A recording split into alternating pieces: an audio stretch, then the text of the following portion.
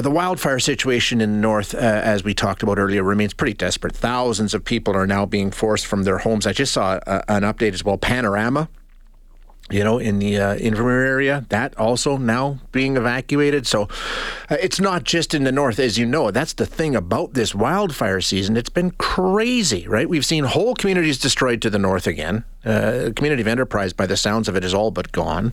And that's the theme this summer, not just in Alberta, not just in Canada, but as they'll tell you in Hawaii and in Europe. It's been all around the world. Right here in our province today, not a lot of smoke in the Edmonton area, and I took a look at the air quality index. I don't know if we've become used to it, but today's air quality is a 4. So, it's moderate. The risk is there. I don't think we're even aware of it at this point. We're used to the days now where you've got the thick, choking smoke, right? And we're all familiar with that. Unfortunately, it's been happening quite a bit. This summer hasn't been as bad as other summers, but, it's in the forecast. We might see more of it this weekend from BC. So it never is completely off the radar for those of us. Now, it's not just this summer. We've had other summers. So health-wise, this is something that we need to be more aware of. We're going to speak with Sarah Henderson now, who is the Scientific Director of Environmental Health Services at the BC Centre for Disease Control. Sarah, thank you so much for joining us. I really appreciate your time. No, thank you for having me on this morning. Yeah, we talk about it here in Alberta, but boy, in British Columbia, it's been even worse this summer, right? Especially when it comes to smoke and wildfires. Wildfires pretty typical for that part of the country, but the smoke again this summer, right? Yeah, we've had another severely smoky summer. We've had severe smoke across North America from wildfires in Quebec and Ontario. They had a lot of smoke early in the season, even out in the Maritimes. So smoke has been a story of the summer for sure. And you know what? It seems to be almost the reality for us. I don't remember smoke-filled days over the summer months when I was a kid, but for a number of years now, it seems like this happens every summer. It's a mess of our own making, right? We sort of created the conditions that created this. It's kind of complex. Wildfire, Canada has a naturally flammable landscape. Yeah. If we weren't here at all, fires would come through the boreal forest, every 30 years maybe. And because we don't like fire, it threatens things that are valuable to us. We've done a lot of suppression of fire on the landscape in Canada for decades now. And that means that fuels that naturally would have burned have built up on the landscape. And now with climate change, we're seeing these hotter, drier, windier conditions, and that's the stuff that fire loves.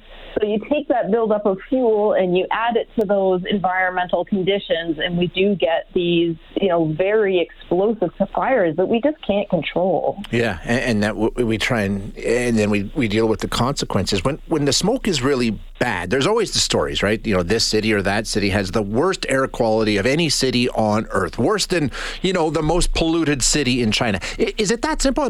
Is wildfire smoke and pollution, is it all just dumped into the same basket, or are there differences there?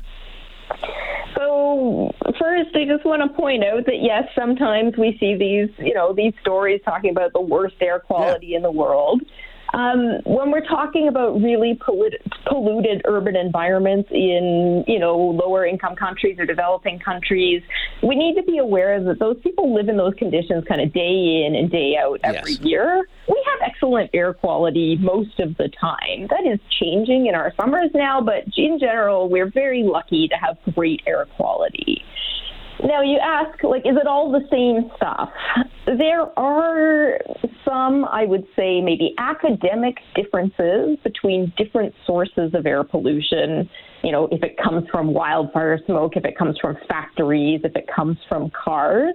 But generally speaking, air pollution is not good for human health, and it doesn't matter where it comes from. All of the evidence shows us that. So lots of times people want to think, well, wildfire smoke is natural, so it's not as bad for me as emissions from my car or from that diesel truck. And unfortunately, that's just not true. You're so right, though. We do view it differently. It's kind of like, that's, it's like a campfire smoke. We don't put it in the same category of severity. No, we don't. And honestly, campfire smoke's not great for you either. Right. But I think as Canadians, we smoke is part of our culture and part of our lifestyle. We love our campfires. We love our wood-burning appliances. It's a big part of Canadian life. So we do kind of need to step back and think, no, air pollution from these sources still isn't good for our health, and we have to view those sources in that light.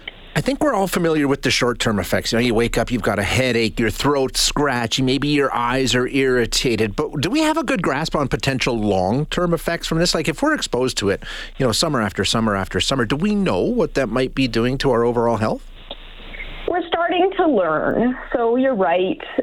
From the short-term effects, the evidence is pretty clear. A lot of scientists are now turning their attention to the longer-term effects. And overall, what we're seeing is that the longer-term effects of these exposures are similar to those from air pollution from other sources, which we've been studying for decades now, right? So we know that exposure over years leads to higher risk of heart disease, higher risk of lung disease, higher risk of things like diabetes and dementia, higher risk of things like lung cancer and other types of cancer. And overall, what we're seeing is that these smoke exposures are also associated with those types of outcomes. And the key message here for me always is that if you protect yourself from smoke exposures in the short term, you're also going to be protecting yourself in the long term. So it's always just about thinking,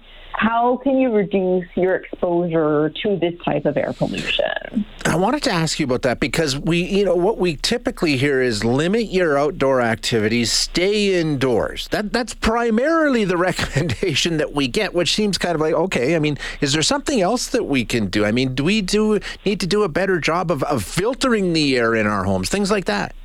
Yeah, absolutely. I think, we need to move beyond the stay indoors messaging in Canada. It's a first step, but there's a lot more that you can do to better protect your health. Now, most of us do spend most of our time indoors, right? Unfortunately.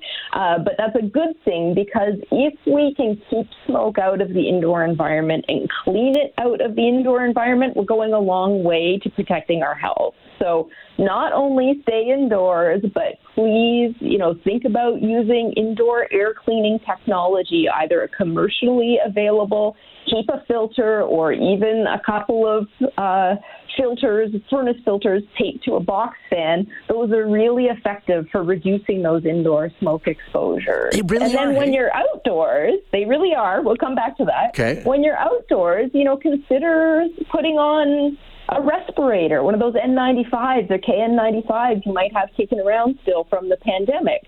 They can really help to reduce your outdoor exposures as well. Yeah, there's actually been some days where I've been out when the smoke was really bad, and it was kind of like, boy, you know what? That would make a lot of sense. But tell me about these. I've seen these before on social media and things like that, a recommendation. Now, if you just use a box fan and a furnace filter, that actually works. Yeah, so the degree to which it works is going to depend a little bit on how many filters you use. So the simplest model is you take a box fan, you tape one filter on the back of it, and it has to be a high-quality filter. So, a MERV 13, we would say. And that's going to be pretty effective in a small room, maybe 100 square feet. If you want something to be effective in a larger space, then you're thinking about one of those what they call Corsi Rosenthal boxes, where you've got the fan on top and 4 filters around the sides. Okay. But if you go online, you can find lots of different information about how to build one of these things. And I just want people to know that they're not bunk. They're pretty effective. Wow, interesting. Okay, well, that's good information. Sarah, thank you so much for being here today. Really do appreciate your time. No, thank you for having me.